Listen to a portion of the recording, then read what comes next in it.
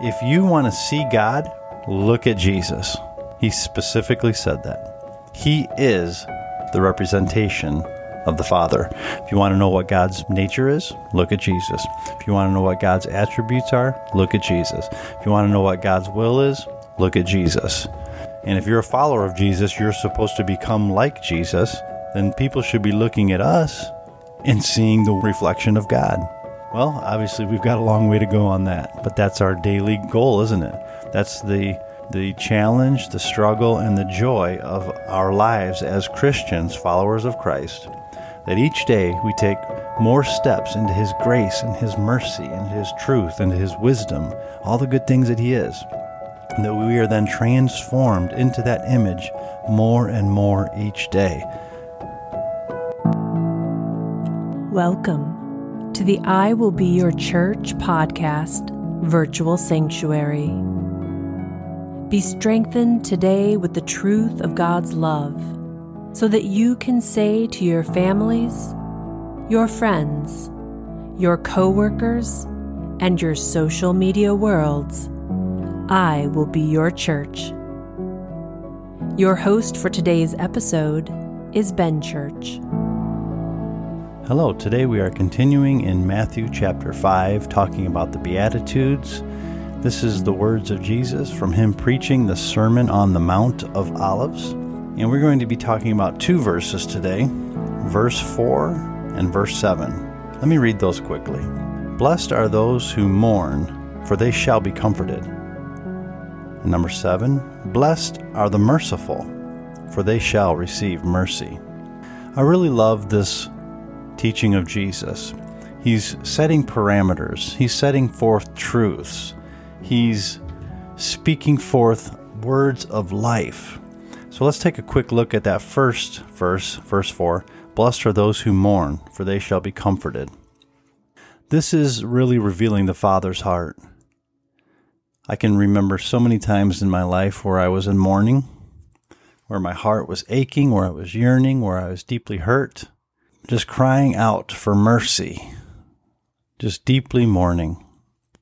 And here Jesus is saying there is a blessing in that state because they shall be comforted. Remember when Jesus ascended to heaven, He told His disciples, He said, wait in Jerusalem until the Holy Spirit is sent upon you. He's the comforter. He's called the Great Comforter. He brings comfort. And He was released on the day of Pentecost, and He's still here today. And He dwells within us if you receive Christ as your Savior. And He can come upon you also and bring forth different things. But Jesus was saying there's going to be a time when God is going to comfort those who mourn. There is a special blessing. There's a special place of comfort in the mourning heart who is crying out, who is hurting, who is broken. But God's heart is that that person not stay that way. He had a plan of escape. Think of it this way. If the enemy prepared traps and prepared destruction and wants to just really destroy people's lives on one hand, well, on the other hand, God was preparing a way of escape, a way to bring life and hope and blessing and comfort and so many other wonderful things, because that's who God is. So Jesus was saying right here in this passage, He's stating a truth that will last for eternity. Blessed are those who mourn, for they shall be comforted. So how do we take that in our own lives today? Well, first off, is your heart mourning? Do you mourn? Well, I want you to stop right there and know that you are blessed. There's a blessing waiting from God for you. And that blessing is the person of the Holy Spirit, whom God sent on the request of Jesus. He's the third person of the Trinity, the Godhead, the Father, the Son, and the Holy Spirit.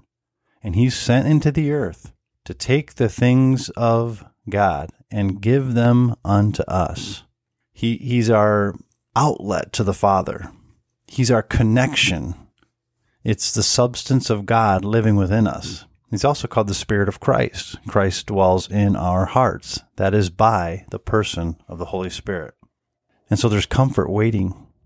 But we must take the time to believe that and to accept that in our lives, to take hold of it. If I had a gift in my hand standing in front of you, and I were to say, this gift is for you, this belongs to you, I am giving it right now freely to you, and I would just be standing there holding it in my hand, wouldn't it be up to you to reach out and take hold of that gift, to take possession of it? If you were not ever to take possession of it, I could throw it at you and it would just hit you and fall to the floor. I could leave it on your doorstep, but if you never opened the door to get it, it would just stay out there. Until you take that present from me with your hands, take it to yourself, open it, and enjoy it, and possess it, it'll never be yours, even though it's bought and paid for, even though it's gift wrapped, even though I'm standing there in front of you, giving you this gift, you must take possession. So if you are in mourning and have broken heart, there's a blessing for you. There's comfort waiting for you. So here's what you do. Here's what I do. Heavenly Father, my heart is broken before you. I am going through these things. I am in mourning. But Father, I see right here that the Lord Jesus promised a blessing, promised the comforter. And I ask right now for your comfort to come in, to heal my heart, to mend my wounds, that I may trust in you, Lord, that you may lead me through this to the other side, where there is happiness and rejoicing and blessing, because you promised it in your word. I take hold of that now in the name of Jesus, because these are the words of Jesus, and they are life to me. And I found them, and I'll keep them, and I thank you for it. In Jesus' name, Lord. Amen. That's a prayer that you can pray. That's a prayer that I pray. So the second verse, blessed are the merciful, for they shall receive mercy. This is a real principle from the Father. Jesus lived this out. Remember, Jesus was the exact representation of the Heavenly Father. In fact, Jesus said, if you want to see God, look at Jesus. He specifically said that. He is the representation of the Father. If you want to know what God's nature is, look at Jesus. If you want to know what God's attributes are, look at Jesus. If you want to know what God's will is, look at Jesus.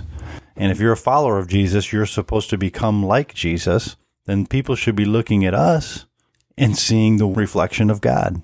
Well, obviously, we've got a long way to go on that, but that's our daily goal, isn't it? That's the challenge, the struggle, and the joy of our lives as Christians, followers of Christ, that each day we take more steps into His grace and His mercy and His truth and His wisdom, all the good things that He is, and that we are then transformed into that image more and more each day. Praise God. That's my life. That's my hope. That's my joy. And I hope it is for you too. But this passage of Scripture is showing that in order to receive the mercy of God, you must show mercy yourself. How many times in this crazy world do we just think about people who offend us or harm us or are out to get us or who disagree with us, and we're like, they should be condemned, they should be destroyed, they should be silenced, whatever. But the Lord Jesus is saying, no, show mercy. They know not what they do. Think about that. People don't know what they're doing, whether it's ignorance or whether it's just they've believed a lie. So many things. The devil could be deceiving them. They could just be having groupthink. They could just be going along with the crowd. They don't really know what they're doing. Even though they're harming and hurting and destroying, tearing things down, there's hope because God is still on the throne. And He has sent you and me to preach the truth, to show forth His love, and to show forth His mercy. And in exchange, we shall receive mercy. I'm reminded of that parable Jesus told about the servant who owed his master so much money, and he was going to be thrown in prison, and he begged for mercy, and the master forgave him his debt, set him free. But then one of his friends, who only owed him a few bucks, came and this guy threw his friend into prison. Well, The king or the master heard about it, and he ended up taking that guy and his whole family, throwing him into prison until they could repay every cent that he owed. And Jesus was saying, if you don't show mercy, you will not in turn receive mercy from the Lord. I'm also reminded of the Lord's Prayer. This goes right hand in hand with the perfect Lord's Prayer that we pray, where it says, forgive us our debts as we forgive our debtors, or forgive us our trespasses as we forgive those who trespass against us. That's the principle that Jesus is trying to put forth as followers of him. Remember, Jesus came to this earth, came to his own people, came to the Lord's chosen people, whom he has a covenant with, the Jews from Israel, the descendants of Abraham. They had a blood covenant, an agreement with God, that if they would follow God's ways, that God would bless them in so many wonderful ways, and that through them the Messiah would come and then make a covenant with all humanity. So it would bring all humanity into God's family instead of just one chosen people, because God wants everyone to be saved. That's common sense. But Jesus came to these people. God himself came to his people, and his people rejected him. For the most part, there was a remnant that really followed him, became his disciples. But the majority followed the Pharisees, who were called children of the devil. God himself was standing in front of them, and they rejected him. But Jesus showed mercy. And even as they were crucifying him, torturing and murdering the Lord, he looked at them and prayed, Father, forgive them, for they know not what they do. And because Jesus showed mercy, even unto death, God the Father showed mercy unto Jesus, insomuch that Jesus turned that mercy on all of humanity and said, Father, forgive them, for they know not what they do. And the Father had to honor it because Jesus showed mercy himself, and God had to show mercy unto him, and Jesus stood in the gap for us and bought our salvation. And for those of the whole world who would believe and trust in him. So can you show mercy today, even though it's difficult? But here's the beauty of it. Remember, we're blessed if we show mercy. We are empowered by the Lord Most High to show mercy, and then in return to receive mercy. So you could pray like this. Heavenly Father, there's so many things in my life where I want to hold things accountable and hold people accountable and pray judgment, Lord, but today I offer that on the sacrifice of the altar before you, and I say, forgive them, for they know not what they do. I ask for your mercy for this nation, Lord, your mercy for your church, your mercy for the lost and the unbelieving, Father. Would you send forth laborers that we would go preach the good news in the highways and the byways of this land, and in my own life, Lord. I need your mercy. I need it so badly. I thank you for the blessing that you've promised me, and I thank you that I show mercy today. And I ask for your mercy. In Jesus' name, amen. So those are ways you can put these scriptures to work in your life and live by them each and every day. Now go be the church in your world today. If you feel blessed by the I Will Be Your Church podcast, please subscribe so you never miss a day, and then share it with your friends. Check out our website, iwillbeyourchurch.com, to learn more about us, check out Ben's blog, connect with us on social media, and become part of this church family movement.